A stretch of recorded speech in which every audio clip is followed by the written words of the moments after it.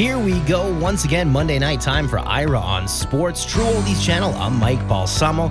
Ira, we always disclose this. You are not live in studio tonight. You're away. You had a busy weekend. What have you been up to? Well, I was at the Penn State-Ohio State football game. What a game. It was devastating for Penn State. Again, we're now 1-9 against Ohio State. So I was there, was in Columbus, and now I have a fantasy basketball draft. I have 3 nights straight of fantasy basketball. So I know this is crazy. That's NBA. The thing about NBA when I'm thinking about Major League Baseball, we have playoffs, we have college football and pro football, but I have to get ready for the NBA. So we have a big draft tonight that I've done for a zillion years. Ira got some great photos over the weekend. You can see them anywhere on social media at Ira On Sports. And Ira, Michael McCambridge is going to join us at 7:40. Fascinating author and writer. Tell us about him. He wrote a book. He's one of the best NFL writers, and he wrote a book about the 70s and how it transformed sports, and it is a tremendous book. He's a great writer, and I can't wait to have him on and talk about everything about the 70s and how the sports changed from the 60s to 70s, and the fact that athletes in the 60s, had to work second and third jobs, and now, of course, now they're having plenty of time to date Taylor Swift and own mansions in Kansas City. Times definitely have changed. We'll talk to Michael McCambridge coming up at 7:40. So, let's start with Penn State, Ohio State. You were there. You've said in the past that Ohio State and going to these games is one of the most vicious, if that's the word for it, atmospheres that you go into.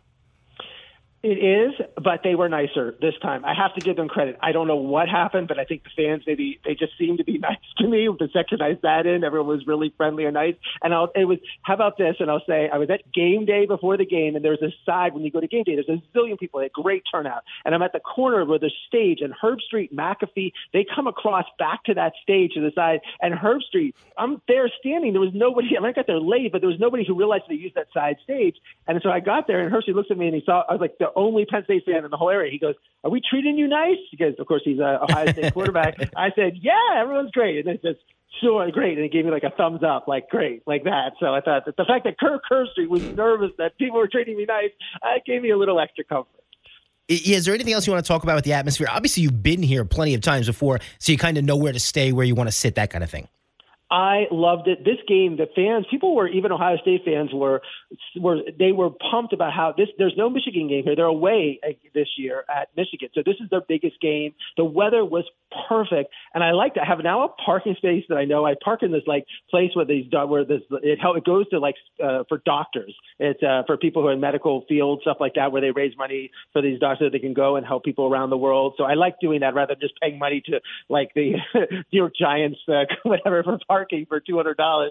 And the fraternity, can you imagine you're on college campus and you're getting there at 9 o'clock in the fraternities and sororities and the parties and everything as you walk in the stadium? The kids were up early. Everyone's having a good time. And then you get down right around the stadium and there's all these bars around there with open outdoor bands. And it's 9:30 and they're fast and everyone's having a good time. And I like that. And then game day was there on one side. And then there was the big noon kickoff on Fox on the other. I didn't make that side, but it was so fun to go be at game day, see all those things. And I like that. And then again, the stadium early, I actually got club seats and I sat on the 6th row on the 40. And I normally sit a little further back, but this was just a perfect seat overlooking everything of the stadium. And it's an older, Columbus, Ohio Stadium's an old stadium, seats 100,000 people, has the 2 decks, but they've added suites and clubs and they've tried to make it much better. And it's neat, the whole atmosphere of the game. Like the band comes down from the one side where they actually come down a ramp, like in Clemson when you see them come down, and then they do the whole script of Ohio, and then the trombone player puts the script and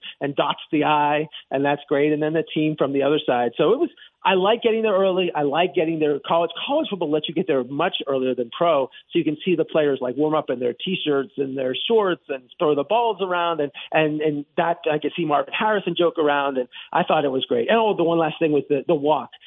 Every stadium team now seems to do that, where they're all dressed in their fancy NBA draft outfits or NFL draft outfits, and they're walking from the skull session where they had to the stadium. So it's like a quarter-mile walk in line with fans and the bands. That is great. You don't see it. Like the NFL teams, they're not doing that. NBA is not doing that. This is a college football thing, and I think it's great, and I love that tradition. So, Ira, this is a matchup, Penn State, Ohio State, that we see every year. You want to talk about some of the history here and kind of Penn State's ineptitude, maybe? A lot of people are calling for Franklin's job today. Well, because Penn State beats everybody, but they can't beat Ohio State. They're 1-9. Franklin is now 1-9 against Ohio State. The only one they won was 2016 on a blocked field goal at the end of the game when Urban Meyer was down at the Penn State game. Urban Meyer was so far, it was on the other side of the field, so he was on like the end zone on the other side, somehow watching. When he realized there was a problem and he's trying to run, and he got tied up in his legs, whatever happened, I don't know. Something got tied up, and he's like tripping and falling, trying to call a timeout. Couldn't call a timeout. Kick gets blocked. Penn State wins. 100,000 people rush the field. But that was it. And then this is a Penn State team that, again, it comes into these games undefeated. We don't play any. Penn State doesn't play anybody. They have Delaware and Massachusetts. And it just shows what happens when you go to a game like this, when Penn State is so dominant throughout the season. They have the best number one scoring defense, one of the top scoring offenses, and you don't play anyone. And then the players that are on defense that you're going against are NBA players. They're not, as J.J. Redick says, they're not going to be accountants and lawyers and plumbers or whatever they want to do. You're actually playing real NFL players on defense. And Drew Aller, who looked great and did not throw an interception, looked one that, like, people are saying, oh, he's going to be a first-round pick next year in the NFL draft, looked like someone who probably could get pulled from being the quarterback going against a talent like Ohio State. So you want to talk about this is Ira On Sports, by the way, True Oldies channel. I'm Mike Balsamo at Ira On Sports. Follow anywhere on social media. Let's talk about the game itself, because this was one a lot of pundits before the game were saying, take the under on this one. This could be kind of a defensive battle, and that's kind of what we got. Well, that's sort of what, Ohio State didn't have their running back, Traven Henderson. They didn't have one of the star wide receivers, Abika Buka, but they did have Marvin Harrison, and he certainly had an amazing game. And their quarterback, but the quarterback play from Ohio State, Cade McCord, was awful, and Drew Aller was even worse. I mean, and these are two first-year quarterbacks. McCord was a junior, so he's been in the system. And the fun thing about the game was C.J. Stroud was in, Houston was off this week, so he was there on the game. A lot of times players get there and they stand on the corner of the sides and they couldn't whatever. C.J. Stroud was in the middle. I'm behind the Ohio State bench. I felt there was times when CJ was just going to say, hey, Kate, can I just put your helmet on? Like, I thought CJ was going to run in the game because he was standing right there. He was standing next to Ryan Day and the offensive coordinators. I've never seen a player like that ever. Not Saquon Barkley, maybe like the Penn State. I've never seen a player who was in the NFL come back and just be amidst. And he was talking to every player. I mean, he played with them last year, so he knows the players, but was enthusiastic. And it was a big key to their win. But no, it was Penn State. I'll give you one stat. Penn State was 1 for 16 for 3-point conversions. Just awful. Most of the game they had not converted a 3-point. Third down from getting my basketball ready. I'm thinking 3-pointers. And but in the first half, it was just a mess in terms of Ohio State. I thought could have had a bigger lead, but Marvin Harrison Jr. dropped 3 passes, and there were drops. There was bad passes or bad fourth, but they were only. So it was at one point. It was with 12:39 left in the second. Penn State had 4 punts and a field goal, and Ohio State had 3 punts and a field goal. Then Ohio State went on this drive, 13-play, 61-yard drive. Meon Williams ran down, and then the key play of the game was on 3rd and 11. McCord fumbles the ball. Curtis Jacobs picks it up, runs it for a touchdown. But the Penn State had a holding call on defense, and that gave them a first down. And so instead of Penn State being up 10-3, then Ohio State went up 10-3. And then Penn State got a field goal at the end of the half, which is shocking. But it was like 10-6. And they had gained like 100 yards the whole first half. The second half was even worse for Penn State. They literally went the entire second half and didn't gain a yard.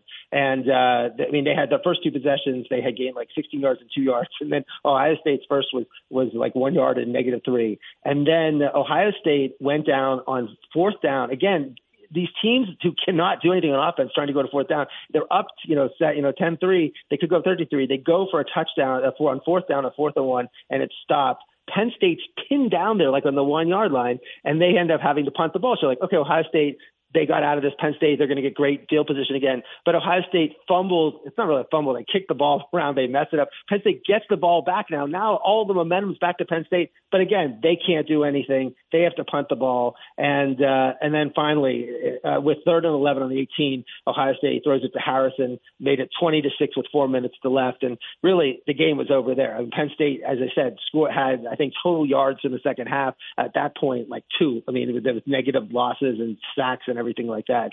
But really one of the most pathetic, Penn State, who could not, Singleton and Katon Allen could not run the ball. Aller could not throw the ball. And this is a team that people thought there was NFL players on their offensive line. everything. Just they could not do anything. And Ohio State's defense was absolutely, their defensive coordinator is the highest paid defensive coordinator in the country.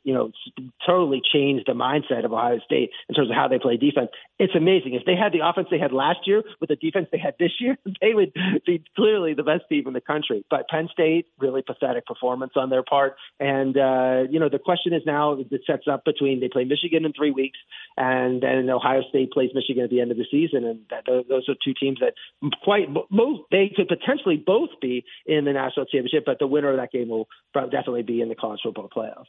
Ira On Sports, True Oldies Channel. I'm Mike Balsamo. So you mentioned Michigan, and you also said best team in the country, and that could be what we're seeing in Michigan. And one thing that they've been doing to Big Ten opponents is not being afraid to run up the score, 52-10 versus Minnesota, 52-7 versus Indiana, and then another shellacking, 49-0 over Michigan State. 276-47 in 7 games. They're outscoring opponents in the third quarter, 90-0. J.J. McCarthy, I think people are just overlooking him. He was tremendous. 287 yards, 4 touchdowns, no interceptions. And again, before the game, there's the scandal that Jim Harbaugh was using, sent a Navy SEAL to look at plays that other teams had and scout because they didn't let teams scout. The NCAA has a rule where you can't scout other teams to save money. Now, I'm looking at Penn State, and as the players ran out, they have like 50 assistant coaches.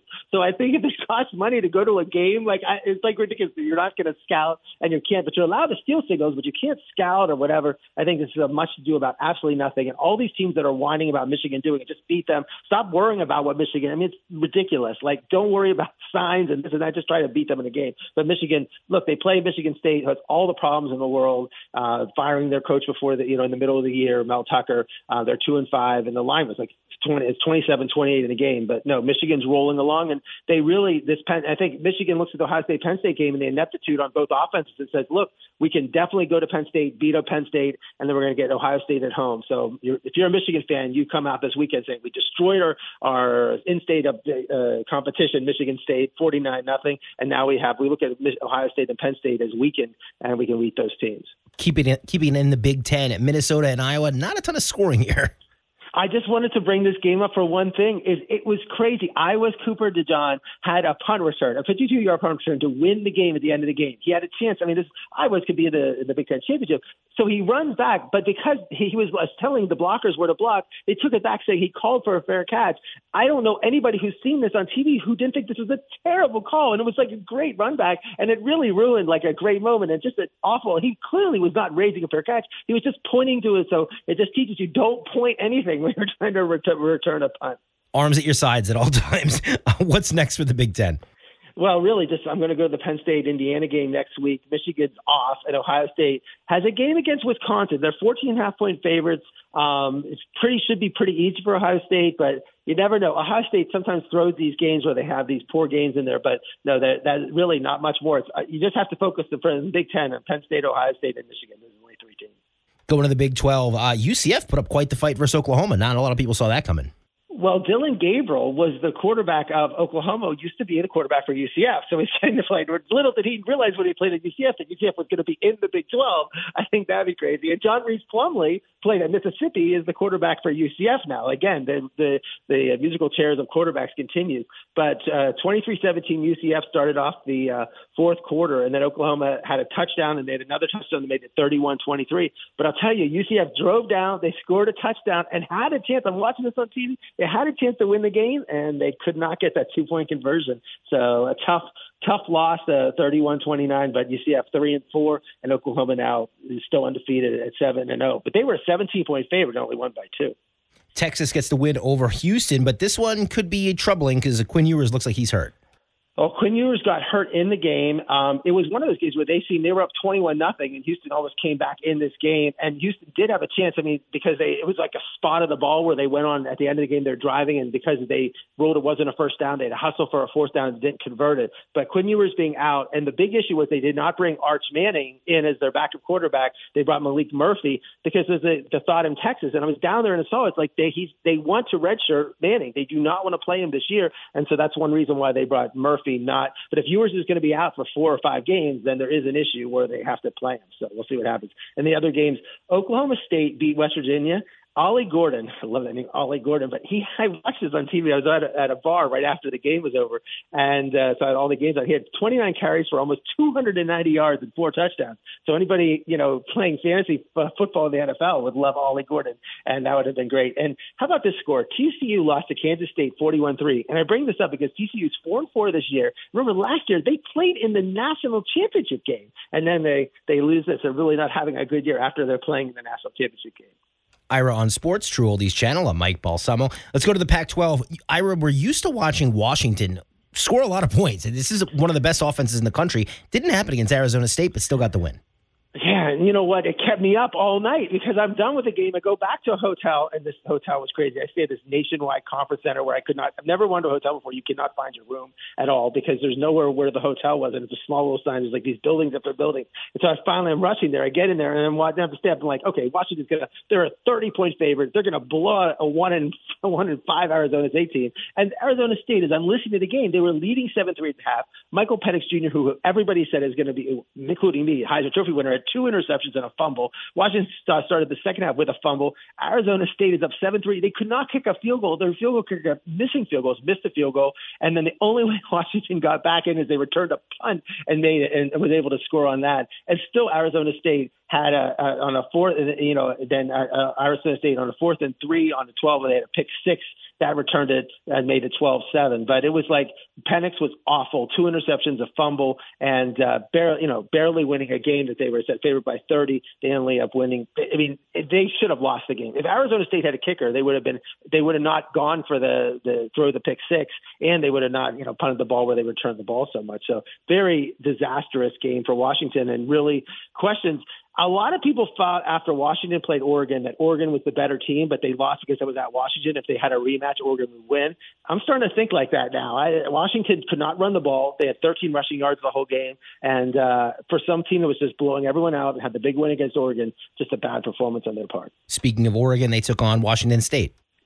Huge win again. Bo Nix is great. He now sets a record. How about his 54 career NCAA starts at Auburn and now Oregon? And he broke, how about this, Kellen Moore, who's the offensive coordinator of the Chargers. He broke his record at 53. And Colt McCoy, it seems that coach, played for every NFL team at 53 starts. But big win for, Washington State started out, they were 3-0. They were 13th in the country, and now they've lost a bunch of 3 more games. But a big win for Oregon in that game. USC took on Utah, and Ira, we got Caleb Williams, who is the biggest quarterback prospect since Andrew Luck. He's the number 1 pick right now. It doesn't matter. Where would you think he is on the Heisman Trophy betting board right now? I think he's very, very low. He's 19th, which is kind of crazy because about a month ago he was first. J.J. McCarthy's actually first. You mentioned him earlier. But this was another game where USC fans and USC as a team, they think that they're really good, but when you see them actually play, the defense doesn't hold up the bargain, and they lost this game to Utah.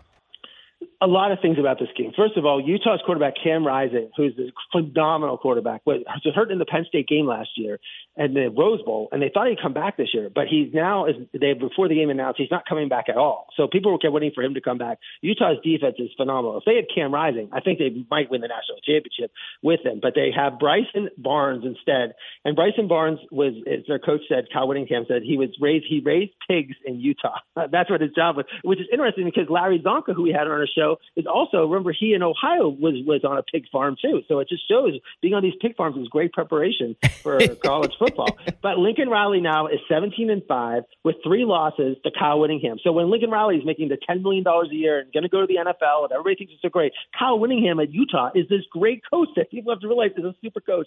And Utah has this player called Sione Basaki. He's a strong safety on defense. He had offense. He had 9 carries for 68 yards. He had 5 receptions for 150 yards. He does everything. He's treats it like as Travis Hunter is for Colorado. He's actually better than Travis Hunter in terms of how he plays because he's their star defensive player and he's also the star offensive player. But this game was crazy. Utah's up 28-14 at the end of the third, and then I thought they blew it because Utah, they got a field goal. There was a pick six, and then USC returned it, and they took the lead at 32-31. But then Utah drove down at the end of the game with passes, and Barnes ran. He like this crazy, like the longest yard TV, like where he was running, and everyone's like hitting him and everything, and he was able to get down into field goal range, and they kicked the field goal to win the game. And now USC has lost 2 straight games. They lost to Notre Dame last week, lost to Utah this week, and there goes their national championship, chances. Ira, you brought it up. I was going to ask you anyway. You think Lincoln Riley is out after this year, heading to the NFL? I don't know. I mean, I think if they keep losing, he's not. I mean, I think the fact is that he can't. He has this team that everyone was projecting was going to be so great, and you have the greatest cultural player that you could imagine. The fact that you have Caleb Williams back, and that their defense is a mess. Their offensive play calling is bad. I think this is really how this season goes. I think matters because he really is. He's more like Sean Payton. Like he comes across as I know it all. I'm better than everyone. I'm smarter than everyone. I'm this and that. And then when you don't do that, then it becomes an issue. And I think I don't know. We'll see how this year goes to see what happens with Lincoln Riley because his record right now is what Clay Helton was, and they fired Clay Helton. So what happened else? What else happened in the Pac-12? Not much in terms of Pac-12, but next week the big game. Colorado, there's a couple of big games. Oregon, Utah. This is going to be great. Oregon's favored by 6. They're at Utah. I'm telling you, it's going to be a great, great game. Washington is a 27-point favorite against Stanford. I would bet Stanford in that game. I like how Stanford's playing. And Colorado's at UCLA. How about this? Because much as all this fame and everything about Colorado was, and we certainly had the author of Deion Sanders' book on that, Colorado is a 17-point underdog to UCLA. Going to the ACC, watching Duke versus Florida State with some Florida State fans, they were sweating come the fourth quarter. Obviously, things turned around, but Duke hung around for a while. I felt bad about this game because I think the turning point of the game was when Duke.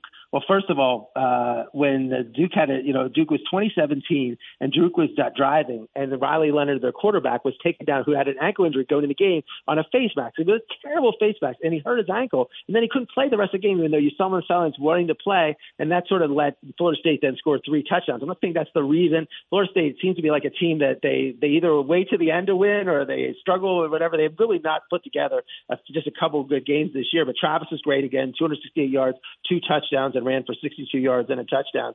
But again, it was like Duke plays hard, and I just wish Riley Leonard could have played that whole game. And I just think it is a shame. It's rare that you see that a penalty and cause an injury that then really transforms the entire game. Virginia took on UNC, and this was one that was very, very unpredictable. Considering UNC was favored by 24 points. This is Virginia going to the game is 1-5. They had only beat William and Mary, and they had lost to James Madison. This is the first time since 1961, which is almost like 62 years ago or something, that a team that was 1-5 beat a top 10 team. Amazing and terrible performance. How does UNC lose this game? It's just embarrassing. Everything about it, about the Drake May. His numbers look good, 347, 2 touchdowns. But at the end of the game, they had 3 chances. They had a punt. They went on 4th down, didn't get it, and then May threw an interception. So as much as I love Drake May, I'm telling you, he plays like Justin Herbert, which he looks great, puts up great numbers, and he still, and loses these games. There's so much of that in him. I cannot believe they lost that game. There's no reason for them to lose to Virginia, and that put them out of the national championship picture with that loss because there's no way they play in a playoff, even if they won the ACC with a loss like that. I know that Clemson's not the team that they've been, a couple of years ago. Still a quality team, though. Miami gets the win, and Miami, they're kind of like a Jekyll and Hyde. I really don't know what I'm going to see week in and week out. Craziest game. I thought they were out of this game. They're either in a game. I mean, they are Jekyll and Hyde. But Cade Klubnik for Clemson is terrible. He should not be the quarterback there anymore. The first half, he had a fumble interception. And at the end of the first half, when they're just trying to run the ball out, he backs up and he almost got caught for a safety. And I thought Dabo Swinney was going to punch him out. And then he criticized him after the game. He says, even in the overtime, he ran the wrong play. Miami did not have Tyler Van Dyke. They started Emory Williams because Tyler Van Dyke was injured, but it was down. They were down 17-7 in the fourth quarter and actually came back and won in double overtime. But I really put this on. Look, Miami's 5-2, Clemson's 4-3. But Cade Klubnik is terrible. And now Clemson. This is a team that a few years ago was saying they had eclipsed. When after Trevor Lawrence won the national championship, but they won 2 titles in 4 years with Deshaun Watson and Trevor Lawrence, that they had eclipsed Alabama as the number 1 team. Now they're the middling ACC team. So it was a big loss for Clemson, but a win that Miami needed to have. What's next week? Florida State's favored by 20 at Wake, and then UVA. Virginia's coming to Miami. Miami's favored by 20. Who knows what's going to happen in that game? Moving on to the SEC, Tennessee took on Alabama, and this is one, we're seeing Alabama not be Alabama. They're still winning, but it's not as pretty as it used to be. Tennessee got out to an early start, but Alabama had it in the second half. Well, I'll tell you what, Franklin with Ohio State were 1-9, but Saban against Tennessee is 16-1, which is just amazing. Which the one was last year, 52-49 when Tennessee won. Again, Tennessee's up in this game 20-7 at halftime, and they came and Alabama came back, and one of them was a scoop and score where they went in and sacked a quarterback and ran it in. And I like how they smoked cigars after the game. But boy, Saban's like, I'm not going to survive the season, but he's 7-1, and they just keep winning these games. And that's why I'm going to give Saban credit. When I see some of these, when you see a coach like Ryan Day lose games, and certainly Franklin, Saban is a good game day coach. Like, there's games where I think Alabama, they won all these games. There's games where they probably should have won, but he's not just the CEO. He's not just, I'm going to bring the best talent in. I'm going to have the best talent, the best coordinators, the best money, all this sort of stuff. He actually knows how to coach games well and win games and make adjustments. So I give him credit for that. What else happened at the SEC? Mississippi beat Auburn 28-21. That was a great scene. I was looking at the game. Mississippi's 6-1, so they're sneaky. They're gonna, their only loss is to Alabama, but they're actually playing well. And then the South Carolina Missouri game, Missouri 7-1 from Missouri, 34. They won 34-12, so that's good. And the next week's big game, Georgia, Florida, cocktail party. Georgia's favored by 14. This is big for Florida. If Florida can pull this upset off. Remember, they have only just 2 losses. And then Tennessee is 5-2 at Kentucky 5-2. But the big game next week is Georgia and Florida. This is Ira On Sports, True Oldies channel. I'm Mike Balsamo. 15 minutes from now, we'll get to Michael McCambridge. Let's go to the NFL. Game of the week for sure, Ira. We've had 2 great matchups for Sunday Night Football in a row. This was Miami taking on Philadelphia. I got to get your take on the Eagles jerseys. A lot of people are loving the Eagles throwback.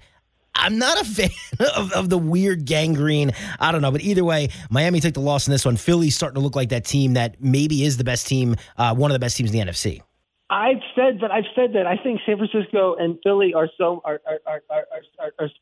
And I gave you pushback on that for Dallas, and now I feel bad.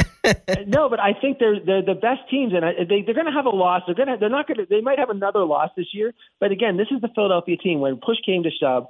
And I'll tell you what, the problem with the Miami, they have 5 wins. The record against the teams are 8-25. The only loss against a good team is the Bills, who lost 48-20. Jalen Hurts was hobbling for the game. Waddle got hurt during the game. The Eagles started out like they did last week against the Jets. They had they made a field goal, but then Hurts fumbles the ball, and then, they end up making it 17-3. So they're in control. They look like they're in control. But then Miami, I give them credit. They came down with that touchdown at the end of the half, made it 17-10, and then in the second half, the Eagles, had to punt the ball, and then 4th and 3, they go for it. The question is, do you go for a field goal there? And that was where they went when they tried it. They missed it on 4th down. And then Hurts throws a pick 6. So they did that, and then Hurts throws the pick 6. So Jalen Hurts did not have this great game. It's 17-70, and you're like, the Eagles have dominated this game. They've stopped their defense is great. They've stopped Waddle. They've stopped Hill. They've stopped Tua, and there's no running game whatsoever. I was going against Mostert in fantasy. But there's sort of like that pick 6, I think, woke up the Eagles. That was like they finally, after the Jets game and this, finally something snapped with them, because then they went on this great drive, made it 24-17. Then when the Dolphins drove down, and I thought that pass for the touchdown, and Darius Slay makes so many big interceptions, comes over and makes the interception, and they drive down, score another touchdown, make it 31-17. But I'm telling you, I think the pick 6 that Hurts threw, I think that was like, what is going on? And I think it's something must have woke him up, and that he played great after that. But Dolphins just had 244 yards for the game, 17 points, a season low. Tua had 1 touchdown, 1 interception, and his sacks. He had 3 sacks in this game. I thought the sacks were the hardest he was hit all year by the Eagles. There's points where in the game where I'm like, oh, don't get a concussion on these, because they were really hitting him hard. And of course, Mostert 9 carries for 45 yards. Not a really a poor game for the Dolphins. You want to talk about the Dolphins' upcoming schedule? I know in 2 weeks they're going to be in Germany, and I kind of hate that we're going to see them play KC at 9:30 in the morning. Dolphins it's interesting. New England with the New England's win, and you cannot just say, okay, New England stinks, because you saw what New England did against Buffalo this week, and it's Bill Belichick and the team, and there's so much there. Better be careful. I know they're 10-point favorites. It's ridiculous against the Patriots. But then they play KC in Germany at 9 o'clock, which is ridiculous. It's the number one game in the AFC this year, and to put that in Germany at 9 o'clock is crazy. Then they have 5 easy games: Vegas, Jets, Washington, Tennessee Jets, with the might win. Who knows what's going to happen in those? And then they have 3 hard games. But these 2 next are important because they go for New England and KC. If they lose, what if they go on a 3-game losing streak going into the bye? So you don't want that to happen. So that's why this New England game is really, really, really, concerning how well KC's playing. This New England game is super important. You mentioned earlier about how Nick Saban just gets the job done. I could kind of say the same about Mike Tomlin, Ira. And this is a game, not many people gave the Steelers a chance here against the Rams. They do. It's not always pretty, but they do what it takes to win. Now they're 4-2. People thought this team might be, sub 500 for the first time in 2 decades. Well, we're having Michael McCambridge on talking about the 70s. The last time the Steelers beat the Rams in California were in the 80s when Vince Ferragamo was the quarterback, and like Evan Can Wait was the movie. But the Rams had no Kyron Williams, and but their running backs ran great. But the Steelers are experts at hanging in. It's like 9-3 at the end of the half. The Steelers have 0 offense. The Steelers cannot do anything on offense. They show more pictures of Matt Canada, the offensive coordinator, than they show Taylor Swift. I mean, they're showing him the whole time. But the key to the game was T.J. Watt. He made this interception to start the second half on Stafford, and they went in, made it 10-9. The Rams then had this crazy touchdown and went up 17-10. But the Rams missed this field. They were 17-10. They go down again. Brett Maher, their kicker. Do you remember him from the Cowboys? Remember he missed all those field goals and extra points in games? He missed so many field goals this game. They missed one earlier, and they missed 2 field goals and an extra point. But they had a chance to go up 20-10. They don't get that. So it's still 17-10. And then the Steelers drove for 2 touchdowns. And that was amazing in terms of how the Steelers were able to come in there. And then there was a questionable at the end when Sean McVay did not have any timeouts or challenges left. Steelers go on 4th down. They don't get it, but they couldn't challenge the spot. And clearly Pickett was short, but they ended up losing the game. But the Steelers, again, they know how to hang in there. And the other teams, you've got to put the Steelers away. The Ravens, the Browns, all these teams have these chances to beat the Steelers. Now the Steelers are 4-2. And I don't know how they're 4-2 because they have one of the worst offenses in the world. But Pickett was, his numbers look okay at the end. At 17-25 for 230 yards. But getting DeAndre Johnson back was good. And George Pickens has played well at wide receiver. But it's just crazy how they keep winning these games. Speaking of the Patriots, this was a game where fantasy owners of the Buffalo Bills defense were looking at this, licking their chops like they're going to crush these guys. The New England offense stinks. And every time you look up, New England's getting a field goal, getting a touchdown. Huge win here for Mac Jones, Bill Belichick over a division rival. I mean, if I would have said, look, Buffalo was a favorite by 8 going into this game. If I said Buffalo is going to put up 29 points, Patriots are going to put up 29 points, you're saying you're crazy. And you're also going to say they're going to have a touchdown at the end of the game to drive down to win the game. You're going to say that's even crazier. So it was insane in terms of how well Mac Jones played. I mean, Mac Jones looked like the best quarterback of the day yesterday in terms of 25 for 30, 272 yards, 2 touchdowns. And Belichick, everyone's like saying Belichick's going to have to retire in the middle of the season. Mac Jones is going to be cut, and they come and they pull a thing like this, and then you question Sean McDermott, Buffalo, and Josh Allen, and all these questions. I mean, Buffalo throw these games out just like if you look at their losses. I mean, the loss to the Jets, this loss, like they come out of nowhere. I don't know if Mac Jones was the best quarterback yesterday because Lamar Jackson is out there, and this was a game, Ira, that was just strange to me. You sent me a text about where's all the Detroit Super Bowl people now. I wasn't that guy, but I thought that this is a real team. Their defense is much improved over the debacle they were last year. They can really score points. And you're watching this game, and it's, okay, 7-0 Ravens, 14-0 Ravens, 21-0 Ravens. And you're just waiting, like, where's the Detroit offense? I think this really shifts the landscape of where the Ravens are ranked in the league because you have to look at this game and say, wow, this team could win the Super Bowl. Well, I remember I've watched the Ravens-Steelers games when they dropped all the passes that they were throwing. I thought they would blow out the Steelers the same way. They should have been up 28-0. They were up in this game 28-0 before the Lions had a first down.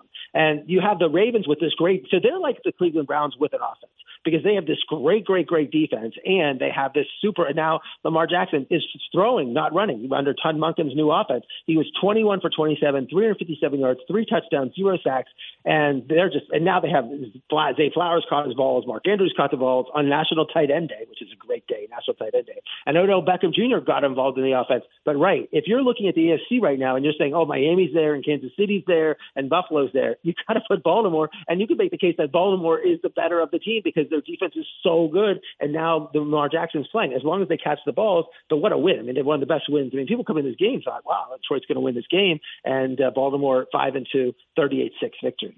Probably the second most anticipated game of the day was Kansas City taking on the Chargers. Mahomes, great day for him. Justin Herbert, now the narrative building that Justin Herbert is not an A-plus quarterback seems to be kind of picking up steam here. I'm kind of unimpressed. Yeah, I mean, that's what I said about May in terms of North Carolina. It's like has all the skills, 6'4", 6'5", 240. I mean, when you look at him throw the ball, but, I have to say it's Brandon Staley, the coach. This is with all the talent they have. They're 2-4 now. I still think they're going to make the playoffs. This is crazy. But Mahomes finally, now their offense. See, this is what's Kansas City's offense has been doing nothing all year. Not nothing, but some things. But now they're looking like 424 yards, 4 touchdowns, interceptions. This is Patrick Mahomes. Kelsey, 180 yards, 1 touchdown. They're showing his girlfriend that the whole Taylor Swift the entire time with Brittany Mahomes, the handshake they have and all the other stuff they do.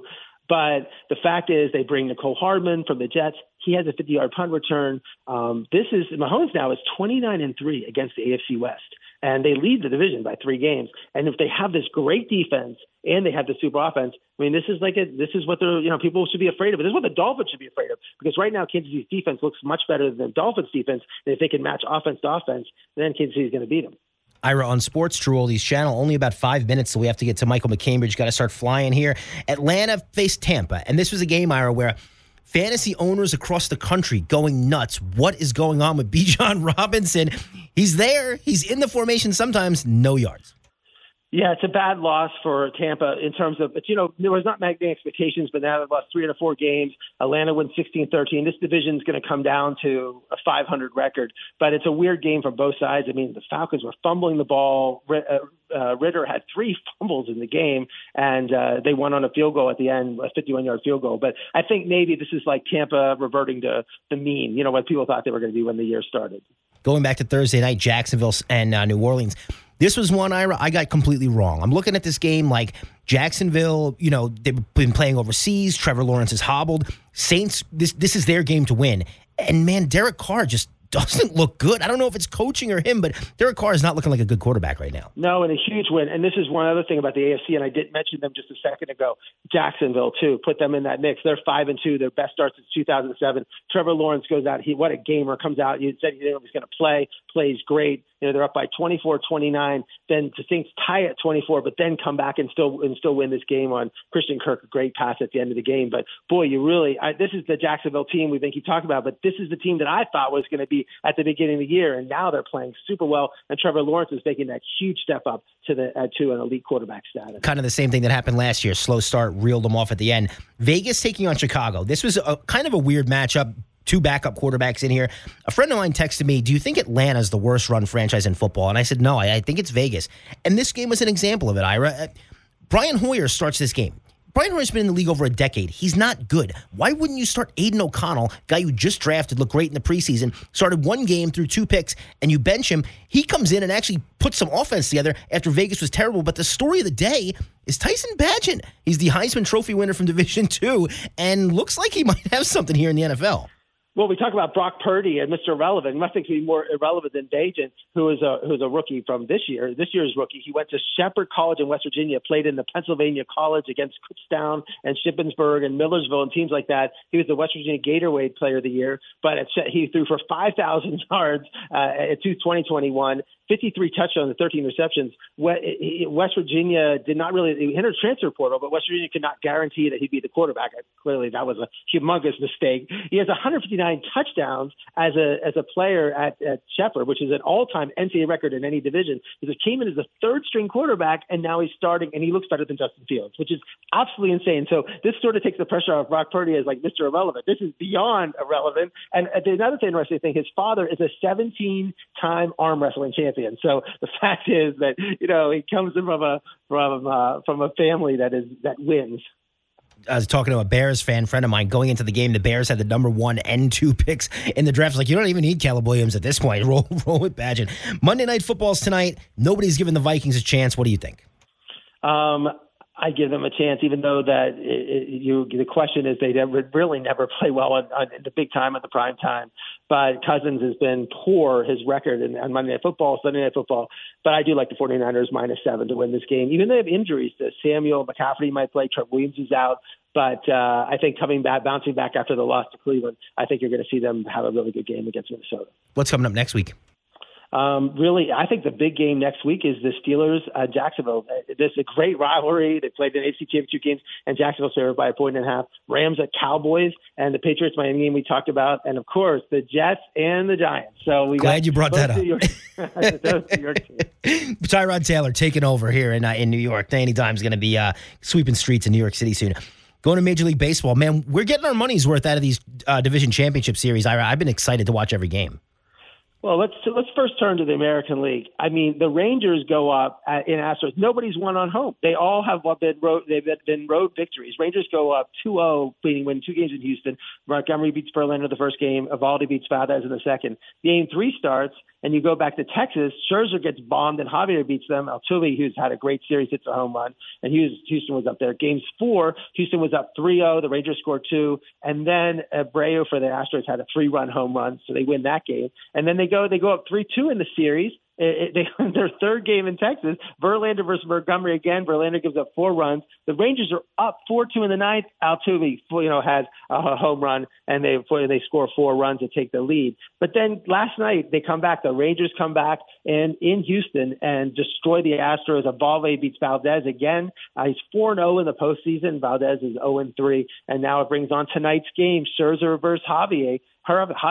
And remember, in Game 3, that's the one the Astros did win, and Scherzer didn't look well. But let's see if big game Max Scherzer, who's pitched. It seems like Max Scherzer is always ending up in these superstar big games. People thought his season was over, and who had thought in the middle of the season with the Mets that he'd be now pitching in a Game 7 of the ALCS? Yeah, interesting to see whether a Mad Max or Bad Max is going to show up tonight, because it was definitely Bad Max in the former one. NLCS, I'm loving this, Ira. I was a huge Arizona Diamondbacks fan all season. Love what this team's building towards. But the Phillies are a tough out, and we're going to see Game 6 tonight with the Phillies up 3-2. You wonder, no one's giving the Phillies, the Diamondbacks a shot at all. I mean, the fact is the Phils go and they win the first game 5-3, Schwarber, Castellano, Harper home runs. They win 10-0 the second game. You're like, it's over. But then they go to Game 3 in Arizona, and Arizona wins 2-1. They win that game. And then Game 4, the Phils are cruising. They're ready to go up 3-1, looking really great. And they're up 5-2. And then Arizona scores 1 in the 7th, and they 3 in the 8th, and 2 on a run. And suddenly they win that game. But then the Phils come back. And again, Wheeler beats Gallen, who's for the second time. Harper, Realmuto, Schwarber, more home runs. And so it really, they have Nola versus Kelly tonight. I don't think anyone's really giving it back in Philly. If the Philly fans were excited saying, look, we could go down 3-2 and go back to Philly and we're still going to win this series. But I think the fact that they're up, going back to Philly for tonight, it's hard to think that they're going to lose tonight. But you don't know. It's baseball, and they have the best home field advantage, but I don't know if it's good enough. Yeah, and I was going to say that this is really tough now, because when you watch them play in Arizona, it's a cavernous ballpark. It's holding Philly in, and all they want to do is hit long balls. You go to the little bandbox that they have in Citizens Bank Park, and they can just smack them out of there. I think it's going to be tough. The real story for me here, though, is Zach Wheeler. No team wants to face him right now. This is the ace of aces right now here in the playoffs. And I think going into the World Series, if they do win tonight, he's going to be able to shut down one of these teams twice. If Philly comes back after going to the World Series last year when nobody thought they would, to going and winning this year, I'm not going to be shocked at all. I'm going to say one thing about Arizona, though. When they won against the Yankees, I don't think anyone gave them a chance. And you have Mariano Rivera on the mound with the win in his hand to win a world championship, and they lose. That I think is harder than coming back from 3-2 in this series, because there's nothing like that. So I think as someone who was, watched every single of those games in one of the most amazing World Series of all time, just think about that series in terms of how they won that. I'm never going to take it out of the chance that they would blow that. That bloop single off Mariano Rivera is the second worst memory of Yankee fan history for me. First being losing, 3-run lead to 3-game lead to Boston in 2003. Let's go to UFC. What happened?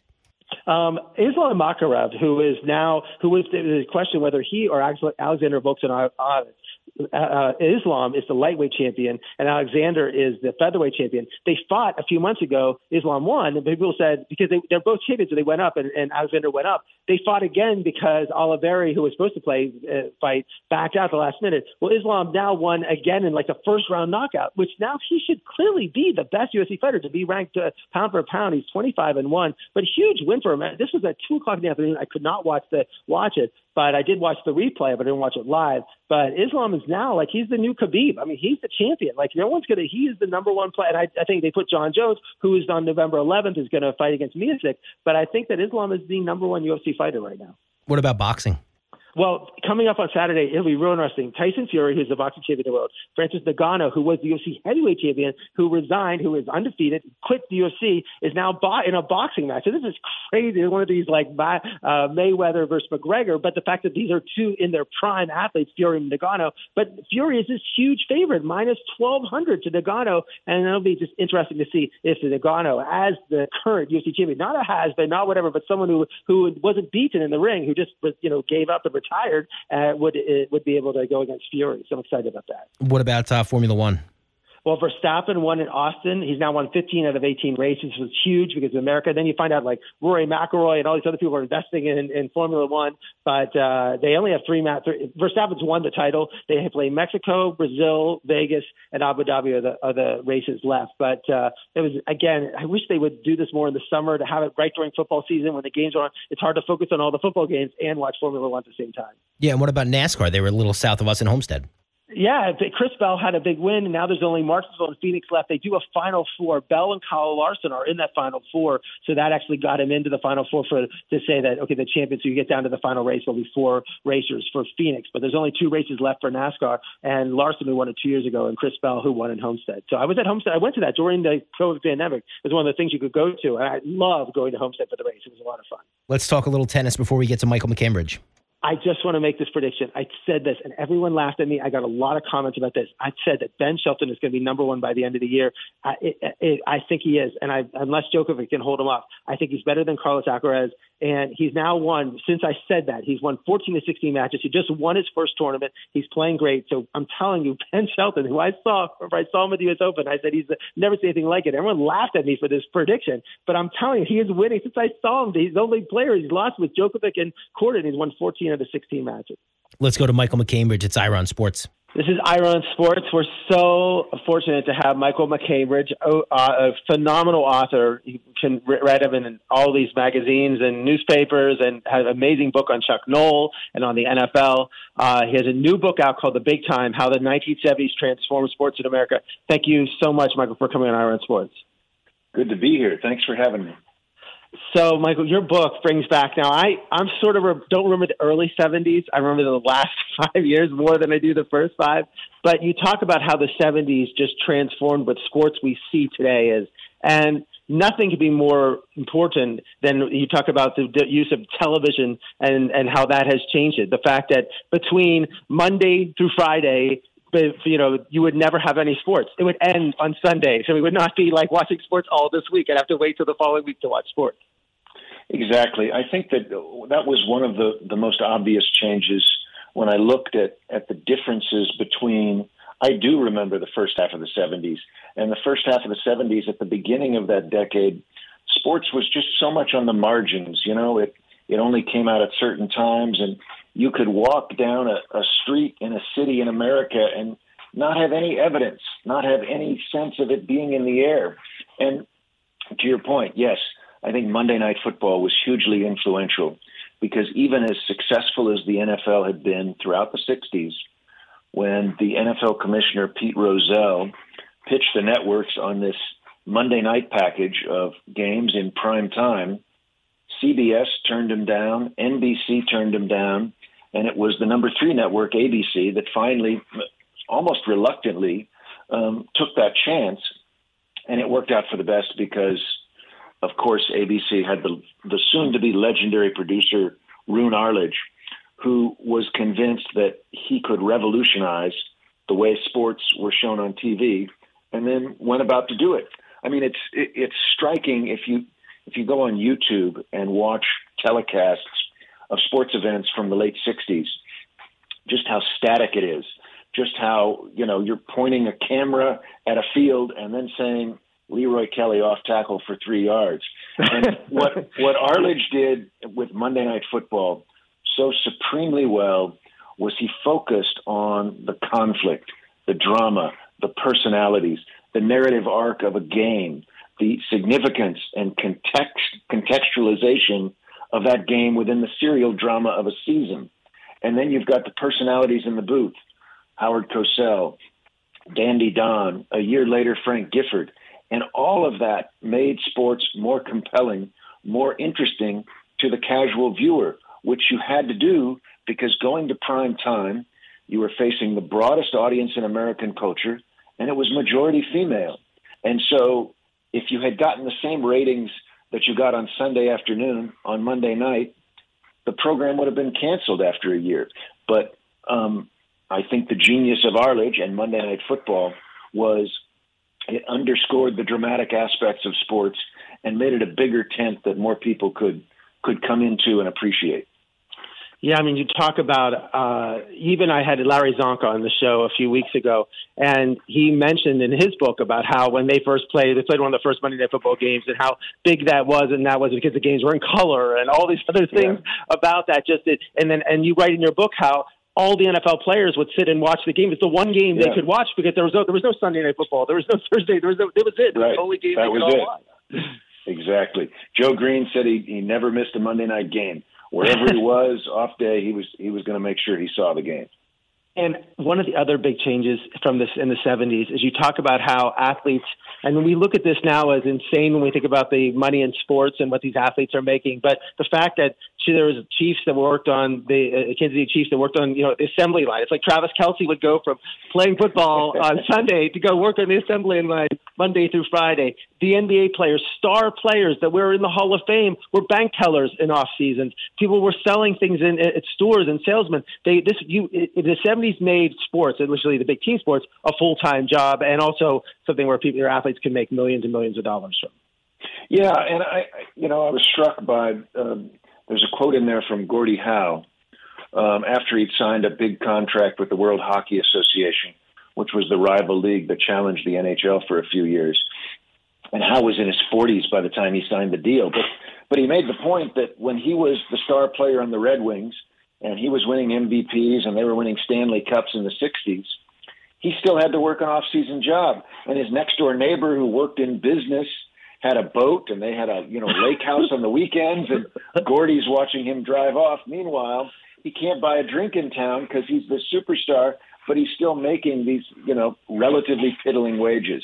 And so the notion that the 70s was also the dawn of the emancipation of the athlete and athletes getting paid like entertainers, which is in a real sense what they are, that was also an important piece. Right, and you go through the fact that the reserve clause, it used to be that you sign with the team and you're going to be playing for the team the rest of your life, and Kurt Flood and some of these players that push that and were able to make court challenges with it, and also the fact there were rival leagues that were able, like the ABA, threw money out at players so Kareem got the $1.4 million contract, and all those things pushed the sports in terms of the athletes making more money. Yes, but you still had to have the decision by the Major League Baseball arbiter Peter Seitz that freed Andy Messersmith and Dave McNally late in 1975 and ushered in the era of free agency. It was years before there was free agency in the NBA, and it was more than a decade before there was free agency in the NFL. But that decision was seismic, and I think that you can make a case that after that decision, free agency was inevitable. It was going to come sooner or later, one way or the other, and we've seen that today. And people, of course, complain today: is this person worth $40 million? Is that person worth $30 million? And the answer is the same as it's always been, which is, should the athlete with his or her short career get that money, or do you want it to go to the owner? Well, I think most people want it to go to the athletes. And then you talked about athletes being entertainers, and that's the one thing you focus in the book a lot too, is the fact that that suddenly O.J. Simpson and even when we talked about Zonka and Kick, who after they won, they were on every commercial we said imaginable, and Jack Nicklaus started doing commercials, and the fact that these athletes are more than just the players, and athletes had been in endorsers before in the 50s and 60s, but then in the 70s, especially with the African American athlete, including O.J. Simpson, was able then to take huge advantage because they became super popular all across America. Yeah, I think that, obviously O.J. Simpson is a complicated case for the obvious reasons of it seems that he's a murderer. And so you have to look back on that, I think, in a little bit different light. At the same time, O.J. and Jack Nicklaus and Joe Green with the Coke commercial later in the decade, those were signs of the changing profile of the American athlete.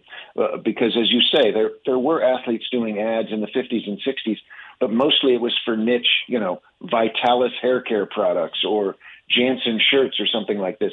Now suddenly you have an athlete, an African-American athlete, as the sort of star of this major nationwide television campaign for a rental car company. And you have Jack Nicklaus all over Sports Illustrated doing ads for everything from cars to golf clubs to sport clothes. And that was a sign, and this is certainly Monday Night Football was part of this, of moving sports into a more central role in American culture. Yeah, and you mentioned, there's so many side things. This book is great. It's called The Big Time. And small little points of the book about Nicklaus. I know we're down here in Florida where golf is huge, is that when he was heavy, if you looked at the younger Jack Nicklaus was very, very heavy. But after the concession, the famous thing with the concession at the Ryder Cup, which we just talked, you heard about the concession and those things with Tony Jacklin, that he decided he was, not just saying he conceded because he was tired and he needed to lose weight. And when he lost weight, then he realized he became more marketable. And that's a nice little side story that you brought up in the book. And it speaks to the importance of image in our culture because obviously Nicklaus had struggled with being the antagonist of Arnold Palmer and resented and sometimes booed by the galleries in the 60s. He's the same person, same excellent golfer, but suddenly he emerges newly svelte and with longer hair, and he gets rid of the awful bucket hats that he was wearing at times in the 60s, and suddenly he's the golden bear, and the galleries get bigger, and he becomes a crowd favorite, same person. So yeah, that was a dramatic change, and it was. I thought Nicklaus is the perfect example to show it. And just as sports, we talked about sports and entertainment. It was the mix of sports being these events. And the fact that you highlighted a bunch of them in the book, but the 70 and 71, the fight of the century, Ali Frazier at Madison Square Garden, with all the celebrities and everybody who was anybody there, and then the Billie Jean King, Bobby Riggs tennis match. Can you imagine? Had all the celebrities. So we're focused now on the Travis Kelce and Taylor Swift and how isn't it great? But again, that idea of entertainment and the mix between entertainment and sports started in the 70s. And I think it's important to emphasize that those things weren't just about entertainment either. Both of the examples you mentioned, the first Ali Frazier fight and the battle of the sexes between Billie Jean King and Bobby Riggs, who you were rooting for in those matches said something about the way you saw the world, what you thought about equality of the sexes, what you thought about the war in Vietnam. Those were instances where these sports events were sort of kind of a Spanish Civil War for the larger struggle going on in the society as a whole. And I think they're more fascinating because of that. You mentioned in the book how Ali came into the fight as someone who was not liked at all. Frazier was the more popular fighter. And even though Frazier won the fight in one of the greatest sports events in the history of all time, but after it, how Ali was able to be humble enough to say, I lost it, but also how he handled it. He became more popular in a loss. And certainly how Billie Jean King handled that whole match against Bobby Riggs had, her popularity skyrocketed after that match. Yeah, and I think the other thing with Ali was obviously then we are however many years into the folly of Vietnam, and it turns out that this, loudmouth African-American boxer that a lot of middle-class whites resented, it turns out he was right. And And then you started, I can remember talking to the broadcaster, Bob Costas, who said that even as Ali was a controversial figure, he was very popular on college campuses. And Costas remembered going to a closed-circuit broadcast when he was a student at Syracuse to watch the fight, and just how wildly popular Ali was in that arena, because by then the tide was even then starting to turn. And then you just mentioned about colleges, and in your section of the book about in terms of the 70s, the African American emergence in terms of, and the pro sports were integrated, but colleges were not. And you mentioned, you gave this whole story about the 70 national championship game between Texas and Notre Dame and how they played and what a great game it was and everything. At the end, you said, no, there was not one African American player on either team. And the fact that Grambling would send more players to the NFL than any of these top teams. And it's just the integration in the 70s. And also I learned about Nebraska and Oklahoma won those titles because they integrated quicker, and that's why they became so dominant in terms of it. But just that whole idea about how college football, and especially college football, which is one of sports, changed in the 70s. Yeah, now just to clarify one point, the Texas team that won that national title on New Year's Day 1970, they were all white. There were some African-American players on the Notre Dame team they played. But indeed, Grambling had more players taken in the draft than Texas and Notre Dame combined. And, you also get, this was the stark thing when I go back and started researching the decade. You get this stark juxtaposition of New Year's Day 1970, the last all-white national champions in college football. 10 days later, Super Bowl IV, the Chiefs, the first team in the history of pro football with a majority of starters who were African-American, beat the Vikings in the Super Bowl. And we go from seeing, the past, the last gasp of the segregated past, to 10 days later getting this glimpse of the integrated future. And that was a story that played out throughout the course of the decade as well. And I'm a Pirates fan, and I noticed in your book that is like when the Pirates had an all African-American lineup, it was almost by accident when one player went out, and one of the players looked at the others and said, this is the first time that it's happened. They didn't know at the time that was the first, but that was actually the Pirates were the first one to have an all African-American lineup on the field at one time.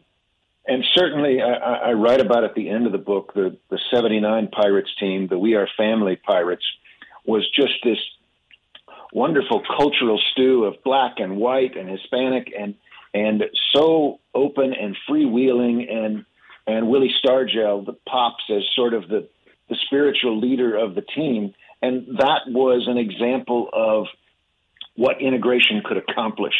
People from different backgrounds, different races, different nationalities, finding common ground and common cause. And that was, an example of sports at its best. And in that way, I think you could make a case that sports was a leader for the society, because a lot of, sports integrated before a lot of businesses, a lot of faculties, a lot of different walks of life integrated much later than sports did. Yeah, I had Dave Parker on my show, and he talked about the 79 team, and that was what a tremendous collection of talent and personalities on that team. And then the other major change, there's so many, this book is so phenomenal, but the major change was clearly in women's sports. And you mentioned the Billie Jean King match, which was one thing, but also Title IX and the fact that you gave up statistics like in the 60s, there was no women's basketball. There was 6-on-6 basketball. At the Olympics, the longest race that a woman ran was 800 meters. And now what we look to have now. So, yeah, it's, I think of all the changes in the 70s, the one that has largely resonated for the longest period of time, the one that feels, I think, the most important today, is the unprecedented, unimagined number of women who got involved with sports, not just as athletes, but as coaches, administrators, spectators, writers. The statistic I cite in my book that still is remarkable when I think about it. At the beginning of the 70s, in American high schools, only 1 out of every 27 girls were involved in an organized sports team or athletics. Within a generation of Title IX, which passed in 72, the number had grown to 1 in 3. Today it is 2 in 5. And we see things like, that Women's World Cup this summer, which had such incredible interest, even as the matches were starting at ridiculous o'clock, the middle of the night. How many thousands of people show up at Memorial Stadium in Lincoln to watch a Nebraska volleyball game, then Coco Gauff winning the U.S. Open and getting a higher rating for the women's singles final than the men's singles final got. Caitlin Clark obviously becoming the sensation of March Madness. And we are in this maturation point for women's sports. And the case I make is that what happened in the 70s, not just Billie Jean, not just Title IX, but also the Association for Intercollegiate Athletics for Women, the governance organization that handled women's sports in college when the NCAA wouldn't bother with it, and in fact was fighting Title IX. Those factors created the infrastructure that we see growing today in women's sports, and hugely important in changing not just sports, but society as a whole. Yeah, I mean, when you look at those pictures at Nebraska, if anyone has not seen that, the volleyball match in the middle of a Husker Stadium, drawing, was it 100,000 people? It was 80,000 people, I think. And then Caitlin Clark playing in front of tens of thousands of people outside at Hawkeye Stadium in Iowa. It's amazing to think that happened, and it just happened this past year. So pretty tremendous. Yeah. So, but anyway, your book. We've been talking to Michael McCambridge, author of the Big Time, discussion about the 70s. So even if you lived through the 70s, it's great to bring memories. And if you're someone who's just interested in sports and interested about hearing about these athletes that formed, and we didn't even discuss about some of these great basketball players. We talked about Kareem and I should actually mention about Kareem and Dr. J in terms of what their impact was on sports. Yeah, well, I think there's a case to be made that Kareem Abdul-Jabbar was the most misunderstood superstar athlete in the 70s. And he was somebody whose talent spanned the decade. And he was crucially important. And yet Dr. J stands out to me as the last truly mythic figure in American sports. I grew up in Kansas City, and in like 1975 or 76, on the playground in Kansas City, if you asked 10 kids who their favorite basketball player was, probably 7 or 8 of them would have said Julius Erving, Dr. J. And what was so amazing about that was none of us had seen him play because he was in the ABA still. They didn't have a national TV contract. You'd just hear stories and you'd see these pictures and you'd hear these urban myths of he dunked from the free throw line and he dunked over Artis Gilmore and he can do anything and jump and touch the top of the backboard. He was this terrific, idealized figure, but that we just never saw him play because television was the avenue, and the ABA, to its detriment, never got that national TV contract.